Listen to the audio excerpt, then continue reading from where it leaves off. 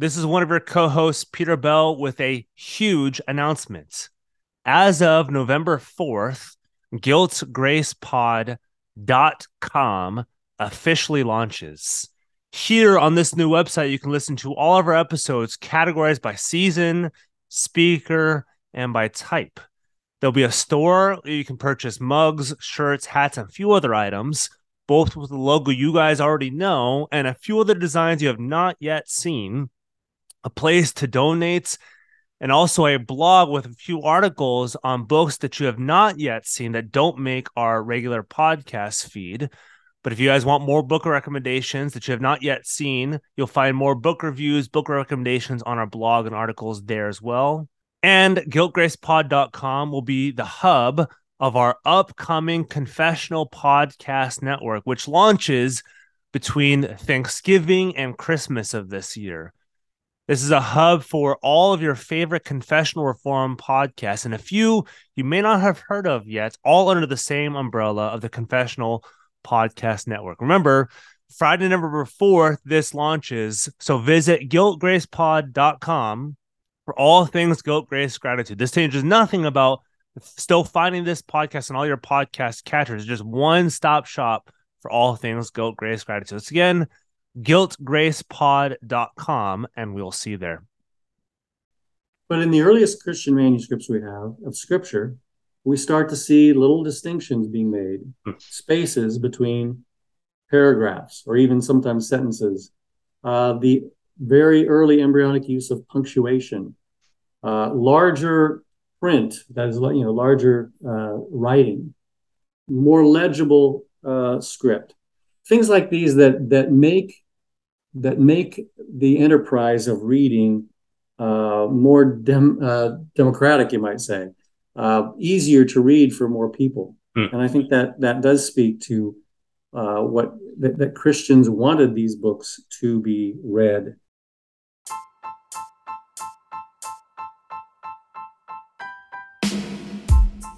Welcome to the Guilt, Grace, Gratitude podcast featuring Peter Bell and Nick Fulweiler. This is a show about Christian doctrine for everyone from the historic Reformed tradition, delivered by two friends in an unscripted dialogue. Join us as we discuss how the finished work of Jesus Christ changes everything. Hello, everyone. Yet once again, it's another day of fresh grace and mercy. This is the Guilt, Grace, Gratitude podcast, sponsored by Logos Bible Software, where we bridge the gap to Reformed Christian theology for your listening pleasure. And today we're doing Season 5 Apologetics episode. We have Charles Hill on. We're going to be talking about the four Gospels. And we're going to jump into this conversation here in a moment. There was a few resources that we used. And of course, Charles Hill is on this episode now. And Peter recently read the book Who Chose the Gospels by Charles Hill, published by Oxford. And then I recently read the book Can We Trust the Gospels by Peter Williams.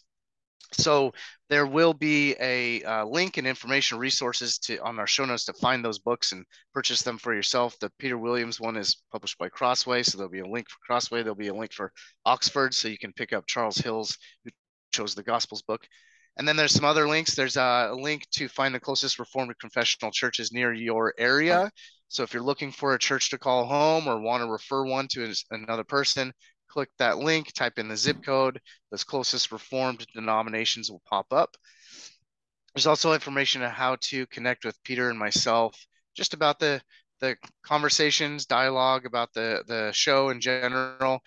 You can email us at guiltgracepod@gmail.com. You can find us on Twitter and Instagram at guiltgracepod, same handle for both. You can find us on YouTube. These conversations are automatically recorded for viewership on YouTube. And so you just type in Guilt, Grace, Gratitude Podcast, hit subscribe. You can also contact us to become a bridge builder. So you heard me mention Logos Bible Software. We want to thank them. They're our main sponsor. Halfway through this episode, you'll hear some words from some of our other sponsors. But you as an individual can be a bridge builder as well. So you just click that Patreon link and find out different ways of how to keep our bandwidth growing and fund things that we can keep the show going. We are growing. at a good rate. So if you're able, only if you're able to kind of throw in a little bit of money to help us out, greatly appreciate it. As always, if nothing else, this show is free for everybody in the world. So other than that, I'll let Peter further introduce Charles Hill. Yeah, we have Dr. Charles Hill. He joined the RTS Orlando faculty in 1994 to serve as John R. Richardson Professor of New Testament and Early Christianity until his retirement in May 2021. Taught core courses on Hebrews and Revelation, is now Professor Emeritus of New Testament and Early Christianity after receiving his PhD from Cambridge, and he also taught at Northwestern College in Iowa. So thanks for coming on, talking about these books and talking about the Gospels in general, Dr. Hill. Well, thank you very much. Quite an honor to be invited. Thanks. Yeah, it's our honor and our privilege to have you on. And so, first question, it's not on the list that we sent you, but how is retirement life? It's busy, man. I never, just have no time at all. Everyone. I feel like some professors sometimes think like retirement's easier than teaching, but I've heard quite the opposite most of the time. Yeah, well, somehow or other, we happened to lose our lawn guy just about the time I retired. So that's my main job right now. Gotcha. Trying to do some writing and visiting kids. In fact, right now I'm at my daughter's house in North Carolina. So cool. We're visiting. There you go. Yeah. Well, so for those who may not know who you are, don't know your work, don't know what you've done, maybe let our listeners know a little bit about yourself, your background, and what you did for the past 30 years. Right. Well, I was born and raised in Nebraska. Lifelong Cornhusker fan. There you go. Dr. Clark, who listens to this show, is going to be very happy that you just said that. Yes. Scott and I are the Nebraska contingent, part of the Nebraska contingent in the Reformed world. So right, very happy about that. Yeah, he and I go back a long way. We go back before he was R. Scott Clark, when he was just Scotty Clark. So, yeah. So anyway, I was born and raised there in a small town where my dad was the local pharmacist.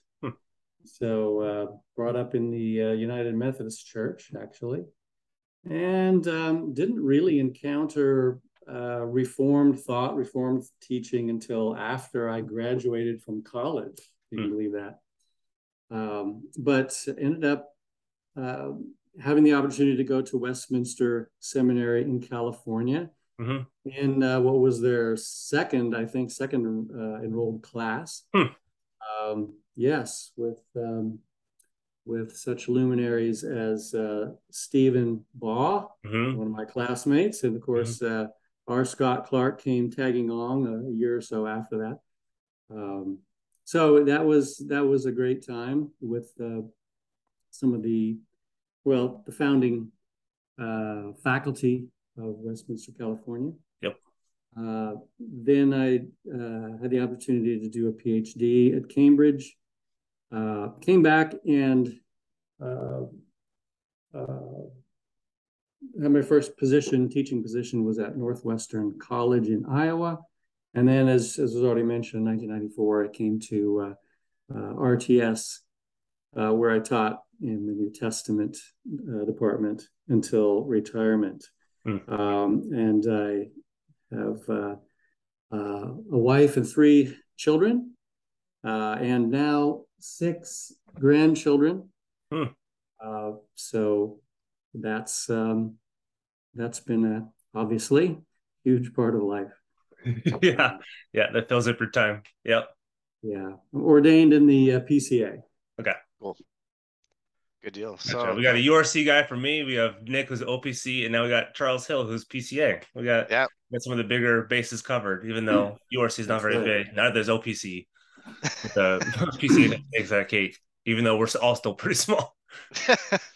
Together we are Part of the little together. flock. Yeah, together we're a little bit bigger, but still not very big. Yeah. So today we're talking about the four Gospels. So I guess it's good to just kind of lay some groundwork and just some of the basics. Who were Matthew, Mark, Luke, and John? Who were they? Well, it's interesting that none of the Gospels actually identifies any of their authors by name in the storyline of the Gospels. The traditional attributions to Matthew, Mark, Luke, and John come from, you might say, two main sources. One is the early testimonies of church writers that use these Gospels. They tell us who wrote them, and the very earliest copies that we have of these Gospels have the names of the authors in the titles. Either put at the beginning or the end, or sometimes in the beginning or the end of the gospel. It's said, we're told this is the gospel according to Matthew, according to Mark, Luke, or John. So these attributions in the manuscripts agree completely with the attributions in the church fathers. So that's where we get the idea of who the authors are. Of course, when we read the Gospels, we can fit some of this in to the authors that are mentioned. Matthew and John being counted among Jesus' 12 apostles. Mark and Luke not among the 12 apostles.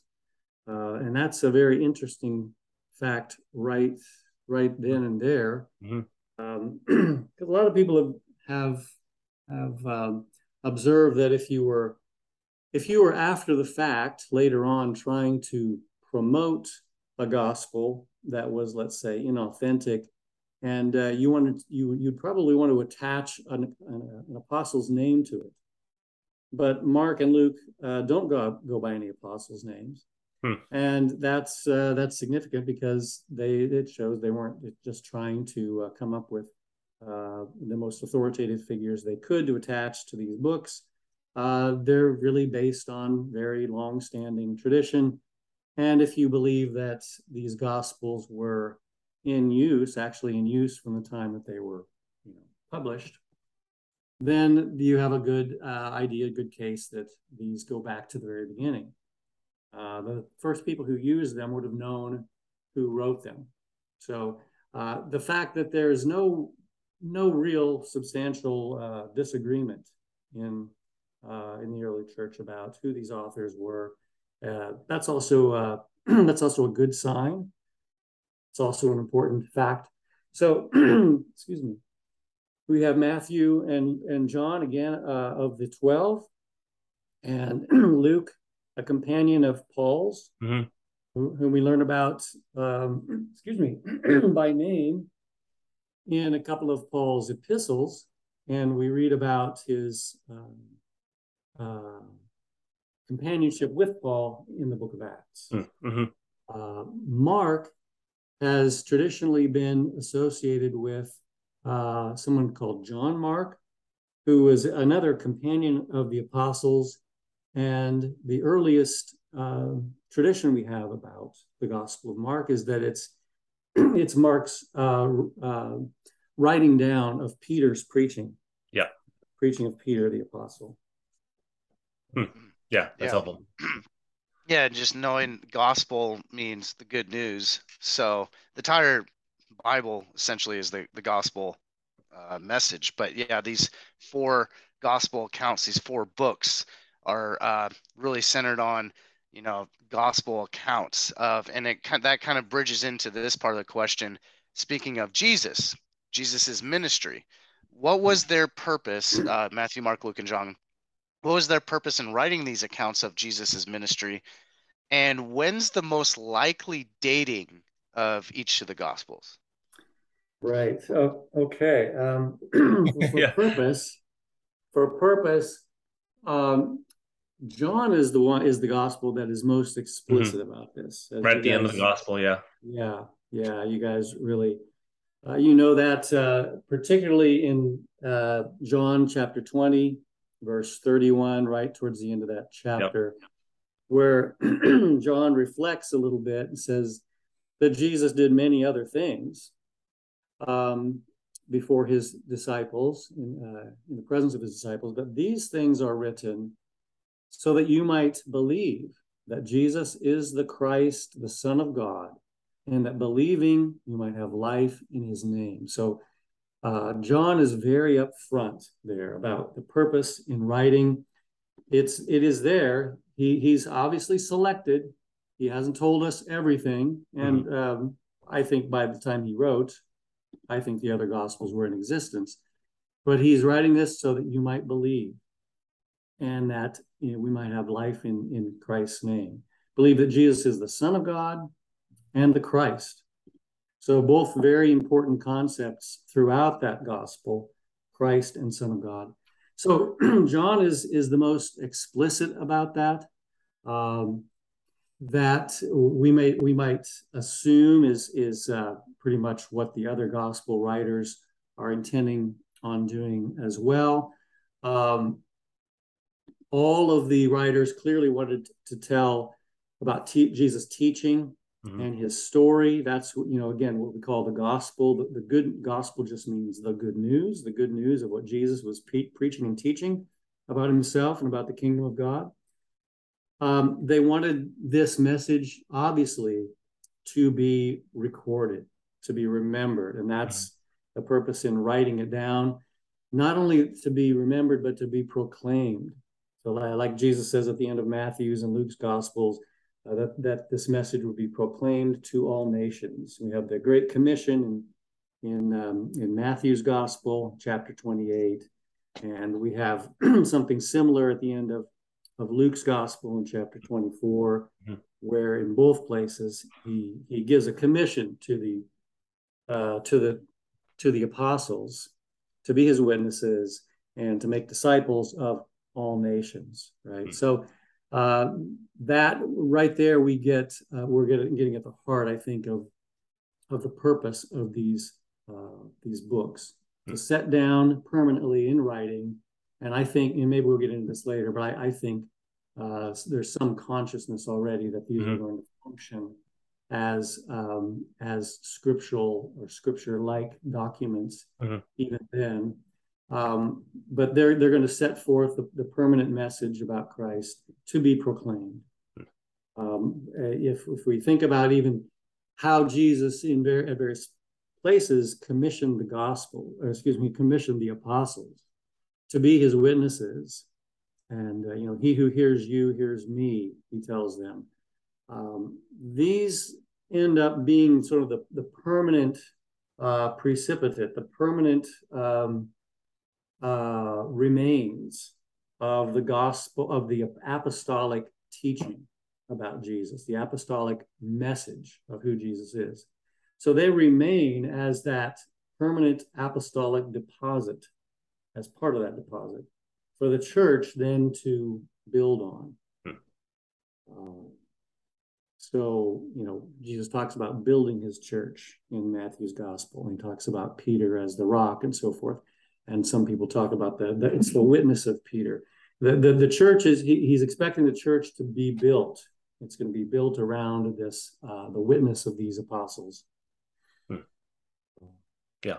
And as to the dates, we could talk kind of specifically, but I think one bottom line thing to remember is that all these four gospels, all four of them, are very plausibly dated, and that not just by believers, but by skeptics as well. Most skeptics are most critical scholars, I should say. Plausibly dated before the end of the first century. Yeah. Now, again, you might have some people who might date Gospel of John a little bit into the second century, but even critics have customarily dated all the Gospels to the first century. And we could argue whether Mark was written. A lot of scholars think before 70 A.D. You can make a case that other of the Gospels are that early. Whether they are or are not, they're all written within, you might say, living memory of people who actually knew Jesus. Yeah, like a single generation between. Right, right. A single generation, like not separated by death and by the a whole a generation or two where things get lost. Yeah, people who are alive in Jesus' ministry are still alive at the writing of the Gospels. So they would have been able to say, like, oh, that's not actually true, whatever the Gospels were saying. Yeah, that's the Right. most important part. Yeah, that there's eyewitness accounts, whether, so, and I think it is pretty well evidenced that John was the last one written, and that was around maybe as early year AD 70. That may be by the earliest account, and then Matthew around 80 to 90. Mark said to be about 64 to 72, and then Luke towards the end of the first century, around there. Nick doesn't know this off memory. He's reading from people Well, are like, there you holy go. smokes, he's got these dates nailed down. Yeah. Those are just some rough dates from one of the resources. But most importantly, what Charles was saying is whether we know a specific day or date or not, year, it's most importantly that we know these are within the same generation. Like there's eyewitness accounts. Right, right. Yeah. And I think John is probably the last one, probably written in the 90s when John is old. But again, people have made a case that John could be, decades earlier. As you said, the point is that they're all written within the living memory of people who were actually there, and there's always been, they purport to be at least two of them, coming from people who are actually with Jesus. Jesus' closest circle of 12 disciples, and the others reports emanating from that circle and others.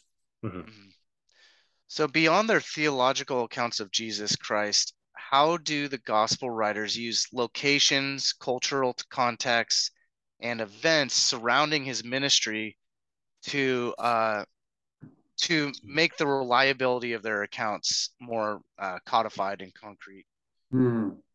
Yeah, I think this is a really interesting thing. I think the main point here is simply that they substantiate their own reliability, you might say, just by recording the authentic life of Jesus as a first century Palestinian Jew. For most of what we would talk about, we would probably say, well, the writers weren't trying to do this. They were just writing about what was going on.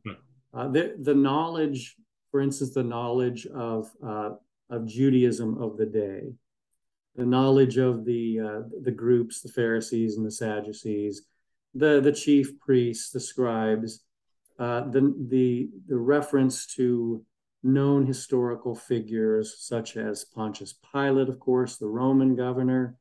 You have the names in John's gospel of two of the high priests, Ananias, who was the father-in-law of Caiaphas, who was the current high priest at the time. These are actual people that they're mentioned by Josephus or other historians. We have customs, Jewish customs, having to do with the feasts or various practices. We have geographical details. All of these things that are, you might say, part of the warp and woof of the culture of the time of the first century Palestine, Jewish Palestine under Roman rule. And one of the points to remember here is that most of the other gospels that we might talk about later from the second century lack these things, or they're very secondary or tertiary in their understanding. They're sort of dependent upon what we have in the four gospels. So they evince this sort of natural flow of the knowing the countryside, knowing the geography, knowing the customs, Even in terms of John sometimes giving the Hebrew name for something. The Messiah, which is translated Christ. He'll give us several of those where he gives a Hebrew or Aramaic name, and then he gives a Greek name that's of course translated into English in our Bibles. But even you get a little bit of the linguistic peculiarities. These come through a little bit in the other Gospels as well. Jesus' words on the cross, lama, with his quotation of the Psalm there on the cross in Aramaic or Hebrew, and then a translation of that. So, that's helpful. That's because they're not, like you said, they're not trying to like impose these geographical details like, hey, look how real this is, but it's just because it's where they live, they're like, this is where it happened, so it's what I say. Because they're not what you're saying, they're not consciously trying to substantiate. They're just like, they were there, so they wrote about it. Yeah, they're very conscious of the history that they're living through. In particular, I think you get that. Well, you get it in various ways in the different Gospels, but Luke even mentions, the Caesar, the decree that went out under Caesar Augustus, and you have other mention of other Roman authorities throughout, and so it's important that they regarded what they were telling as anchored in history. It was a historical account. And this has always been picked up on as important. Even in the Apostles' Creed, we have crucified under Pontius Pilate. Pontius Pilate is why Pontius Pilate? Who is he? Well, he's the Roman governor at the time. It sets this event at that time in history. Historical proof, yeah, time and place, and you've already kind of peeked into this, and so we'll dive into a little bit deeper. But with manuscripts, gospel manuscripts, and fragments, and copies, and we can talk about the codices, like this kind of book form. But what did they tell us about the nature of what the gospel writers were writing? And then, like you said, were they aware that they were writing scripture, which may have kind of pushed them to write it in a certain way, or on certain fragments, or just like to put it together in a certain way with other things, if that makes sense? Yeah, and I think we could probably tease that out in a couple, at least a couple questions there. But to try to address the first thing you said about our earliest gospel manuscripts or fragments and what they might have to tell us about the works themselves. This might have more to do with the reception than with the books themselves. That is how the early Christians regarded these books. But one really fascinating thing about the material evidence that we have is that virtually all, with a couple of exceptions, all of our copies of Gospels, in fact, all of our early Christian copies of Scripture, were written on what we would call a codex. For those who are not familiar with that word codex, it's simply talking about the format. It's what we normally think of as a book. We have to have a book with pages and a spine, and you flip the pages. We think about the book. We call that a codex form, as opposed to what? Well, as opposed to a roll or a scroll. So we all know what a scroll is. We've seen scrolls rolled out and so forth. The typical form of literature, the typical format for conveying literature in the ancient world at the time when Jesus lived, was the scroll. And that was the case in Greek, Roman, and in Jewish settings. At the time of the New Testament's writing, the writing of the books of the New Testament, the codex was just sort of coming into being as a carrier of literature. It was a brand new, not a brand new thing, but brand new, you might say, for carrying actual books instead of just notebooks and things like that. Mm-hmm. So one way that I think Christians are setting apart their holy books is by copying them into codices instead of onto the normal format, which was the roll. Mm-hmm. Now, eventually, almost everything is going to be going to codex, because there's a sort of a cultural movement at the time. From the end of this first century AD to about the 4th century, there's an evolution. By the time we get to the 4th, 5th, 6th century, most literature and Greek literature is put on codices. But the Christians seem to be in the advance guard of this movement in putting their scriptures in codex form, in what we call book form. Well, why is that significant? Because most of their other works early on were, as far as we can tell, were still not put in codex form. So early on, I think we have a more or less distinct categorization. Most of the non-canonical gospels, well, at least half or more than half, are written put on rolls or scrolls. They're not in codex form. Some of them are. Mm-hmm. Some of them that maybe were especially made, you might say that the scribes wanted them to look like the canonical gospels. Yeah. Into codex form. But early on, we seem to have a kind of a distinction between the codex and the roll. So that's one thing. That tells us, I think, that Christians were trying to separate these scriptural books from other books. Another thing I would mention is something we might call paratextual features. That is, not the text itself on the scroll or on the codex, but what surrounds it. I mean, that is, when you think of a book today, we take a lot of things for granted, like, the page size of the page, the spacing of the words. Are they small print, large print, paragraphing, and so on, things that make a book easier to read. Mm-hmm. Well, Greek literature in general at the time was very non-user friendly. Mm-hmm. It was all cramped together, no spaces between words, spaces between paragraphs, sentences, and so forth. But in the earliest Christian manuscripts we have of scripture, we start to see little distinctions being made, spaces between paragraphs, or even sometimes sentences.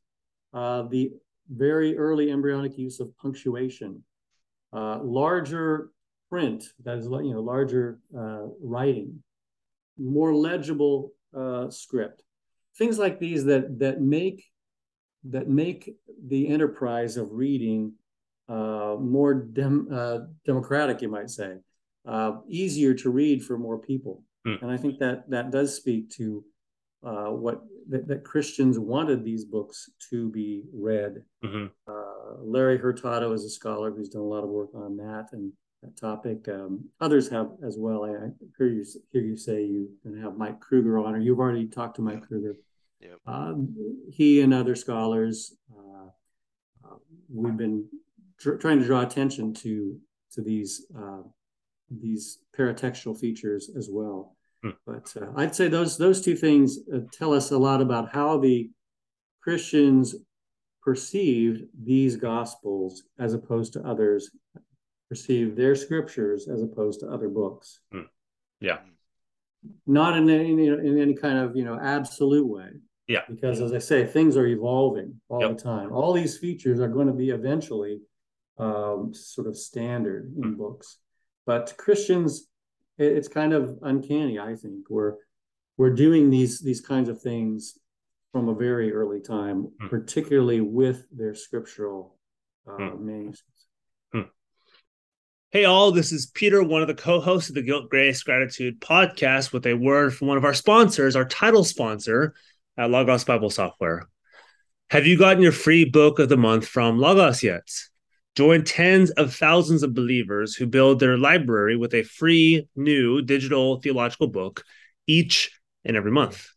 Then read it on the free Logos Bible Study app. Logos is the easiest to use, most powerful Bible study tool on the planet. You heard that right, on the planet. It works on mobile, the web, and even has an amazing app for your laptop. I myself use the mobile app every night to read from the Hebrew, the Greek, and a few other resources. I love it. I've used other apps, and this is the best one on the market. It really, truly is. And if you want to go even deeper, you can choose from a vast selection of the top books for in-depth Bible study. There's also step-by-step videos to help you learn how to study the Bible like a pro. So get your free book of the month today. Go to logos.com/guiltgrace and get started with Logos today. We have this link in our show notes. So just open up our podcast, find our show notes, click this link, and you can get started with us with Logos Bible software. John Calvin said that faith is the axis around which everything in the Christian life rotates. And what a truth this is. And this year, Westminster Seminary, California's annual conference will be focusing on faith specifically, exploring various facets of doctrine and life as they touch upon the centrality of our faith in this Christian life. And bringing these messages are Westminster's own and my former professors, including Dr. Michael Horton on the Anchor of Faith, Dr. W. Robert Godfrey on the Crisis of Faith, Dr. Craig Troxel on the Heart of Faith, Dr. Bradley Bittner on the Hope of Faith, and Westminster President Joel Kim on the Gift of Faith. This conference is a delight because it's a really unique opportunity to listen to these seasoned pastors and theologians share from God's word to help us in our Christian pilgrimage. There are few conferences, if any, with so much theological power and such a small and intimate package. And in tandem with this annual conference is another seminary for a day, where you can attend classes, meet professors and students, see the campus, and so much more. I myself did this in March of 2019, and I loved it.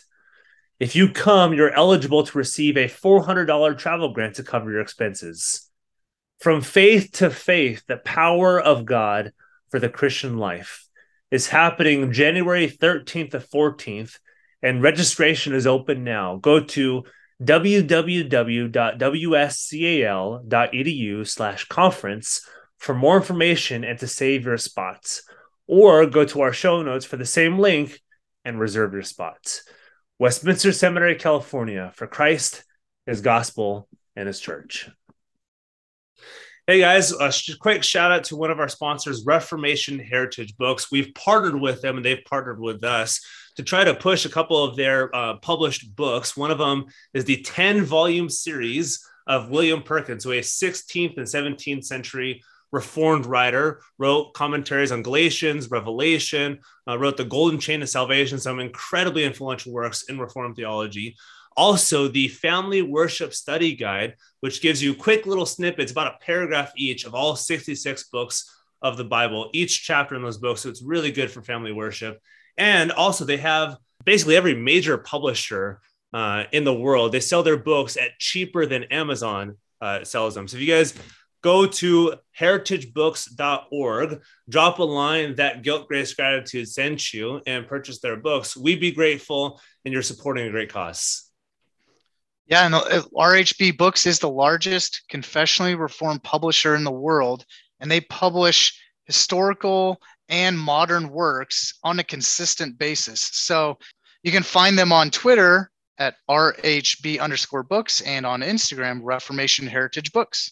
Yep. So go on over there, get these books. There's so much good stuff coming out, and hopefully this is good. Yeah. And so we'll talk about that as well with this next question. And like you said, there's other texts around this time. It does seem to be distinguished between these, and it's not distinguished in history. It's just, like you said, it comes earlier than this. But for like you said, there's people who know, and there's, large articles and very influential books that have been written, that these are not the only 4 gospel accounts, that there's many more. And so Christians were politically motivated to only have 4 and kind of exclude all the rest. So maybe what are some of the major extra canonical accounts or what we say biblical accounts of the Gospels, and maybe how and why do they differ from the canonical Gospels that we have now? Yeah, well, that's a good question, important question. It's also a very large question. Yeah. Is there? Yes, it is true. There were once many more Gospels than are four. One scholar I like to quote would quip that Gospels were once breeding like rabbits, which is kind of funny, but not quite like rabbits, I would say. There weren't that many, but there were certainly, you might say, well, we don't know how many Gospels there Yeah. were, but many more than the four. Let's say 8, 10, 12. There's no way of knowing for sure. But some of these would be that maybe some of your listeners will have heard of: the Gospel of Thomas, Gospel of Peter, the Gospel of Judas, the Gospel of Truth, the Proto-Gospel of James, the Gospel of Mary. There are several: the Gospel of the Hebrews, the Gospel of the Ebionites. One of the main things to remember, I think, about all of these Gospels is that they're all later than, and practically all of them are dependent upon one or more of the four Gospels, the canonical ones. Now, this is not really too much debated, even. I mean, any critical scholar would say this. The most they might say is that they might say that some parts of some of the other Gospels could be as old as, and if you're really a radical scholar, you might say could be even older than our Gospels. Like some people have said, parts of the Gospel of Thomas could be that old. Even at best, these scholars would even say that the present form of the Gospel of Thomas, the only form we know, is dependent upon the four Gospels. They're trying to argue, well, this part of it, this saying here might be older than Matthew's. Gospel of Thomas is not it's not a gospel. Yeah, and if you've read it, it's a strange book. That's weird. Yeah, it's weird. It's when I say not a gospel, it's not a narrative. Yeah, it not at all. Tell the gospel story. There's just like little quips, like little principles. Yeah. Right, principles. It's sayings. It's like 114 sayings of Jesus that are weird. Yeah, if you've read them, they're really strange. Yeah, some of them are really strange. Some of them, I'll have to say, some of them are almost exactly what we read in the Synoptic Gospels. Okay, so it's like the author has taken from here and there. He's taken from the four Gospels. He's taken some other sayings that may have arisen here or there. People have attributed such and such a saying to Jesus, and like you said, Peter, some of them sound pretty off the wall. Yes, something. There's one about Mary having to become a male. Yeah, right at the end. Yeah, right at the end, and this gets kind of into sort of a Gnosticizing ideas. Yeah, but so it's a collection of a bunch of different sayings from different sources.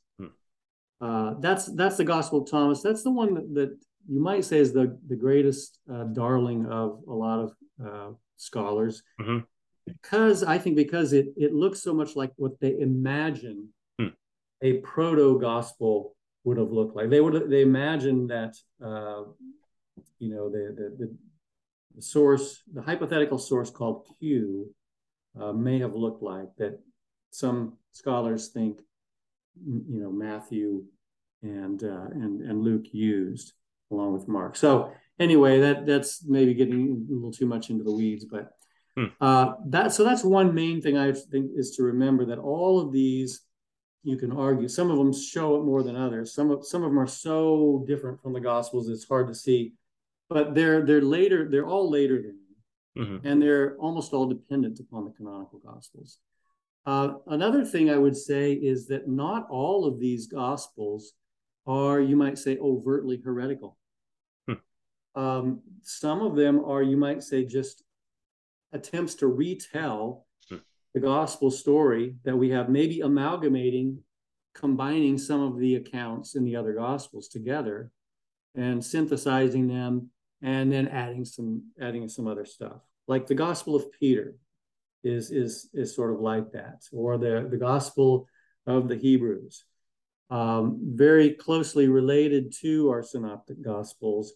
Look like somebody has thrown in some other stories, and they have in a way try to amalgamate what we have in the other gospels. They're not overtly heretical. They're probably wrong or tending in a bad direction in some cases. Yeah, I won't go into any details there, but they're not overtly trying to teach false doctrine. There are other gospels, however, that you can't say that about.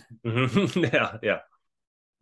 They're really trying to teach a very different religion, you might say. We might call these the Gnosticizing gospels, for lack of a better word. They teach a different version of Christianity, you know, the world, let's say, created by a god, a lesser god, who is not good. He's evil. He's and the whole material creation is a blooper, you know, is a mistake. So and then Jesus comes to save the non-material aspect of humanity, and so forth and so on. So you have some gospels like that. Those tend to be, interestingly enough, put out as, you might say, secret gospels. The Gospel of Thomas itself starts out like this: these are the hidden words of Jesus, the hidden or secret words of Jesus. Well, there are several of these gospels that have that kind of tenor to them. These are the secret words of James. These are the secret words that he recorded. These are the secret words of James, or the secret words of Thomas that Jesus told him. What are they saying when they say these are the secret words of Jesus? Well, they're admitting that there are some public, well-known words of Jesus, right? So it's like, you know the news. You know, Paul Harvey used to say, now I'm going to tell you the rest of the story. Right now, I'm going to tell you what the Gospels don't say. So, so by saying that, it's already assuming that the Gospels have said something. And then, exactly. So they actually pitch themselves as apocryphal, and I say that because the word for secret or hidden that I've been saying, you know, these are the hidden words of Thomas. That word in Greek is apocryphon. These are the apocryphal. That's why they got the title apocryphal Gospels. So by their own admission, you might say, they're apocryphal, they're secret. They're not the public or the well-known, what everybody knows already. So in right there, they're saying, you know, this is special knowledge. We're reserving for the few, and you already know. You can easily find out what the church teaches about Jesus. Yeah. Before Nick goes, it kind of, maybe to tie a bow on this, it kind of seems by implication, if they truly were, quote unquote, fighting with the other gospels for like top spot, they wouldn't have said we're the hidden sayings. They would have just said, like, yeah, this is what Jesus said. Right. They wouldn't have. They have to create a space for themselves. It's like, because these are too well known. You'd say, well, when did that happen in Jesus' ministry? Well, these tend to be put after the resurrection. That's why they tend to be like post-resurrection. The ones that have any kind of setting.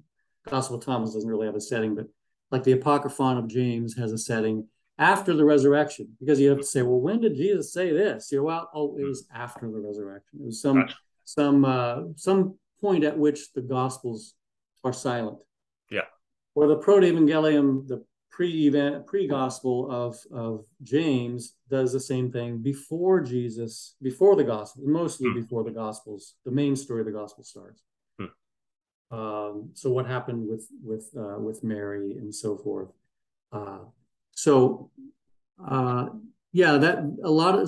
of them tend to be filling in gaps in the Gospels. Like here's what you know what the Gospels say, and now I'm going to tell you something secret.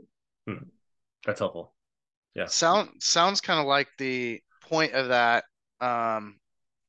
is that we can only say the four canonical Gospels, Matthew, Mark, Luke, and John, would be inspired, written by the Holy Spirit. Outside of that, we can't say these other Gospels that aren't canonical are written by the divine Holy Spirit, right? Well, I would agree with that, of course. Yeah. That's critical scholars wouldn't agree, but yeah, we would agree. Yeah. a lot of critical scholars, of course, would not agree with that. They would. You could take the claims of some of these other gospels at face value and say, hey, well, they got these words from Jesus, so what's wrong with that? That's what the other gospels say. But of course, you don't. It's not just a matter of what a gospel. Anybody can claim something in writing, right? Part of that is how that word, you might say, proves itself. How it proves itself in the lives of people, how it is received by people, whether these words and these stories ring true to life, whether they change lives. And of course, it has to do as well with, you might say, what's behind them, the tradition or the authorship, the background to these particular gospels, as well as the overall message. Jesus asked his disciples, "Are they going to turn away?" And they told him, "Where shall we go? You have the words of eternal life." Jesus' words, Jesus said, "Heaven and earth will pass away. My words will not pass away." These words recorded in our Gospels have stood the test of time. They have actually not passed away in over 2,000 years. So they've proved themselves that way, as well as having the you might say that going back to the commission to the apostles that I mentioned before, in various places, Jesus commissions his apostles to be his witnesses in ways that we are not. We continue to be his witnesses in the way we can be, but we were not authorized and commissioned like Jesus' apostles were to speak his words. John, in John's gospel, records Jesus' speech in chapters 14 and 16, where he talks about the Holy Spirit. And he says that the Spirit that he gives, the Holy Spirit will give them remembrance, chapter 14, of all the things I've said to you. Chapter 16, he says that the Spirit will guide you into all truth. For then this author, John, to write these things in a book shows us, I think, a consciousness that he's actually doing what Jesus said the Spirit would help him do. That is, remember these things and be guided in the truth. That's his claim, you might say, to the Spirit's guidance, the Spirit's work of causing him to remember these things, causing him to understand. Several times John mentions, the disciples didn't understand this at the time, but after he was raised from the dead, they understood these things. So he has this Spirit guidance. Another thing about John in particular, remember in Jesus' prayer in John 17, Jesus prays not only for his disciples, but he says, "For those who will believe in me through their word." Those who will believe in me through their word, believe in me through their word. And then remember what John says at the end of the gospel, these things are written so that you may believe that Jesus is the Christ, the Son of God. So in effect, Jesus is praying for the readers of John's gospel. John he's praying for those who will believe through the word of these apostles. And then John writes these words down so that we might believe. So it again, John is more explicit, where the other gospel writers are more implicit. But even there, as I mentioned before, if you're writing the words of Jesus when he says, "Heaven and earth will pass away, but my words will not pass away." If you're writing those words down, you're expecting that those words are going to endure, right? Mm-hmm. They expected, I think, these words to endure. Even in Mark's gospel, we have this Jesus saying that the woman who anointed his feet, he says, what she has done will be told in remembrance of her. Mm-hmm. You know, this is going to go on. It's going to this message, and eventually this writing, it's going to be put into writing, is going to be permanent. So, yeah, I think that's a little bit about their consciousness of writing. You might say inspired words that are going to function continually as the church's scripture, as what's going to lead and guide the church. Yeah. And my last question would be, we talked a little bit about some writings outside of the Bible, but what about some, in general, what about some outside the Bible sources, writings, or anything like that that would actually support, even like, for example, historically support the accounts in the Gospels? Right. You have a number of pagan writers who very early in the Christian movement will say something about Christians. They might say something a little bit about Christ, even Tacitus, the Roman historian, Pliny the Younger. They will mention Christians. They don't really mention the Gospels, but they do support the idea that Christians believed that their Christ had risen from the dead. They were worshipers of Jesus. Pliny the Younger, fills us in on this in the early part of the 2nd century. They worship Jesus as a god, he says. And of course, you have a debated section in Josephus where he talks about Jesus. He actually mentions John the Baptist as well. So he doesn't mention the Gospels, but he mentions, elements of the gospel story, including Jesus and John. One thing that I think is interesting from the 2nd century, some of the earliest critics of the Gospels and of Christianity, like Celsus, from the mid-2nd century.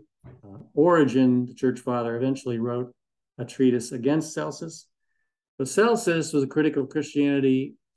He criticized some of the things that the gospel said about Jesus. But what's interesting to me is that he doesn't contest that these are authentic accounts. That is, that they were written by Jesus' actual followers. One of the first things that criticism does in our day, modern criticism, is it casts doubt on, is skeptical of the very authorship of these Gospels. Where did they come from? It's interesting that so close to the events, just in the 2nd century, these authors didn't really question that these came from Jesus' disciples.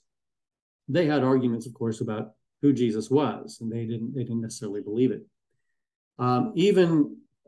Even some of the, you might say, the Gnostic Gospels, one of their tactics was to say, and this kind of fits in what we were saying before about the Gnosticizing Gospels. The apostles wrote this, but we have secret knowledge beyond what the apostles give you in the Gospels. So in other words, they accepted, they didn't contest that the 4 Gospels are apostolic by apostles or by their companions. But they said they wanted to do the apostles one better, you might say. So we know what the apostles did, but here's some secret teaching that only one apostle got, or what Jesus revealed to Mary, or somehow we have this secret teaching. So that's interesting to me that they didn't really contest the basic authenticity of those documents. They just wanted to go one better. Yeah.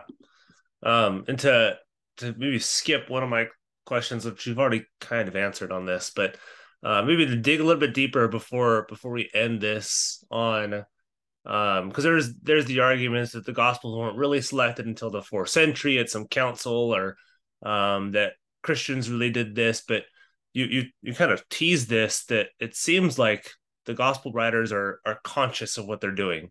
They know what they're writing, and they're expecting people to read this in that vein. And so maybe how would you describe what you said, like this consciousness of these gospel writers, where they're not like, well, one day in the future, like, we're not really sure what we're writing, and then later on Christians like, well, that's the gospel accounts, that's inspired stuff, but they're writing expecting people to receive this as scripture.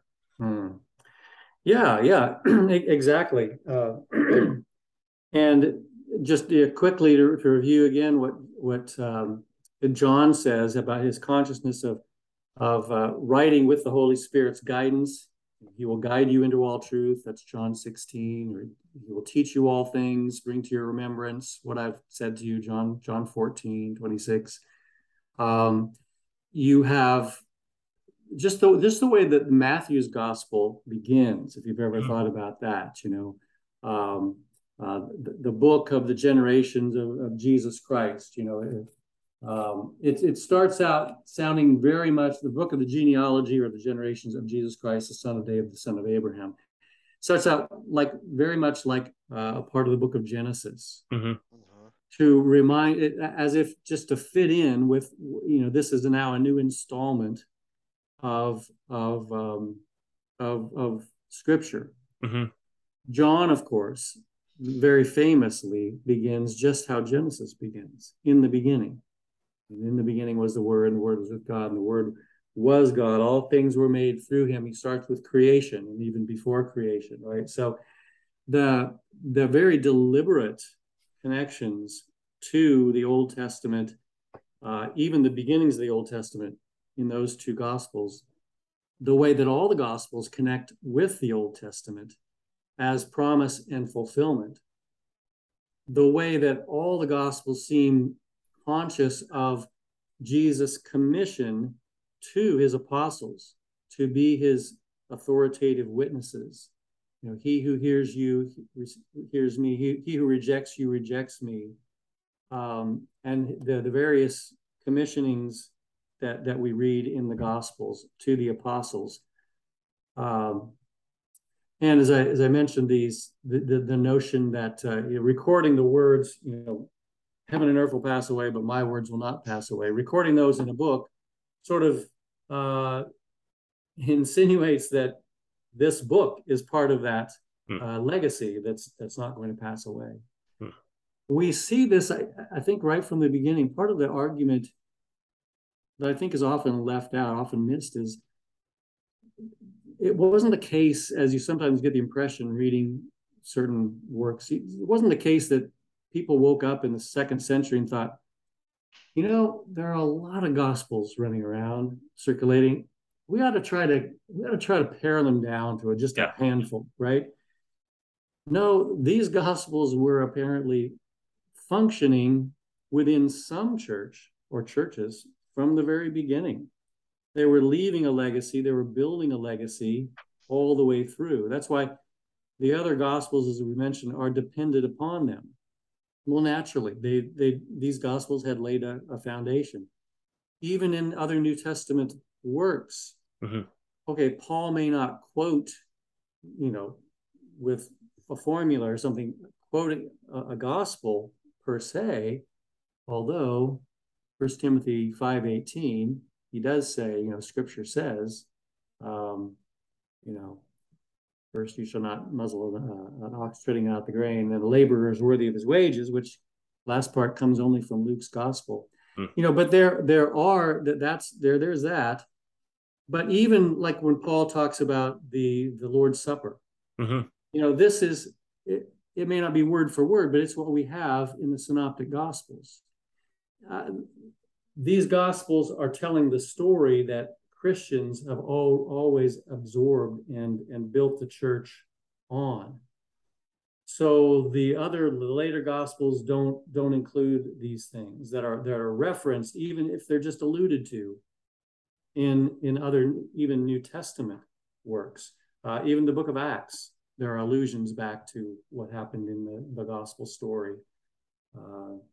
So these gospels, these four gospels are laying that apostolic foundation for the church, even as the New Testament is being completed. And in the earliest of the church fathers, we have allusions to the same stories. Eventually, we have more close quotations, and even eventually attributions to these gospels. It doesn't mean that they never ever read anything else, but these four gospels are the bedrock, you might say. They're always there, forming, I would say, the life of the church, the life and the witness of the church.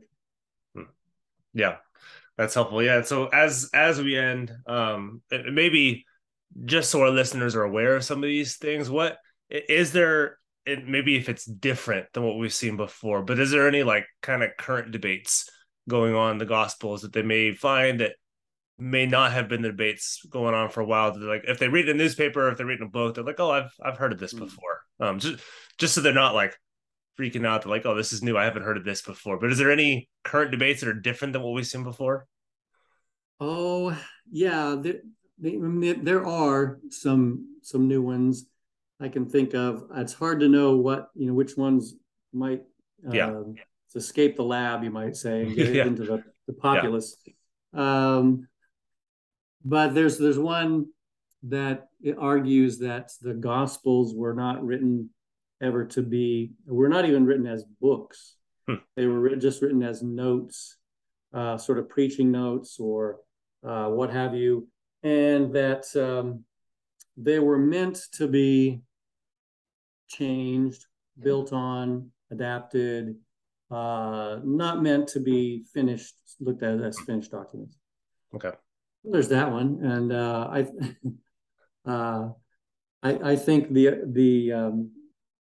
author of that idea has he bases a lot on the use of a particular word that one or two of the church fathers uses to describe the Gospels as upomnemata, which is a word that can mean notes, but it can also be used for a finished work, like a commentary. It's often used to talk about a commentary, and it's clear from many other factors, many other sources, that these were considered books, actual books, finished books that were not to be tampered with. But I think he's going against a lot of other evidence, a lot of counter evidence. John's Gospel itself calls itself a book. There are, he says, many things that are not written in this book, but these are written that you might believe. And at the very end of the Gospel, he says, if we were to write down everything Jesus did, there were, the world couldn't contain all the books that are written, that could be written, right? So he alludes to his own work as a book, a real book. And we know, for everything we know from the early church would tell us that these books are not to be added to or taken away from. Even as early as Papias of Hierapolis in the early part of the 2nd century, he knows at least two in one area where Eusebius quotes him. He talks about two gospels by name. Matthew, one attributed to Matthew, one attributed to Mark, as the preaching of Peter. So from very early on, these are conceived of as books, not as books in and of themselves, in their own rights, not just sort of notebooks that anybody can add to, subtract from. So I would say there's that. Maybe I'll just keep it at that. Right now. No, that works. Wait for the others to escape the lab. You know? That's right. Yeah. Yeah. Well, Dr. Hill, thank you so much for giving us your research, giving us your findings, writing a couple books on this, and talking through some of the issues in the Gospels, manuscripts, and consciousness for the Gospel writers about what they're writing, and so many things that I think our listeners are going to really benefit from, and hopefully learn a little bit more about the Gospels. And if they didn't have the confidence, hopefully they have more confidence into to research some of this than to read them for themselves. But yeah, thank you for coming on, talk about the Gospels, talk about your work. It's been a pleasure having you on. Yeah, thank you. Thank you so much. And as you mentioned, if they're interested in this kind of thing, there's more in Who Chose the Gospels. Yep. And of course, the best advice that I can give is simply to read the Gospel. Yep. Yeah. Read the Gospel if you're a critic or whatever, read the Gospels for yourselves, and then and then make up your mind from there. That's always good sound advice, and to know who Jesus is and how you could be saved. Amen. Yeah, so thank you so much. It's been a pleasure, and hopefully we can have you on again in the future. Thank you so much, gentlemen. Yeah. Thank you. Appreciate it.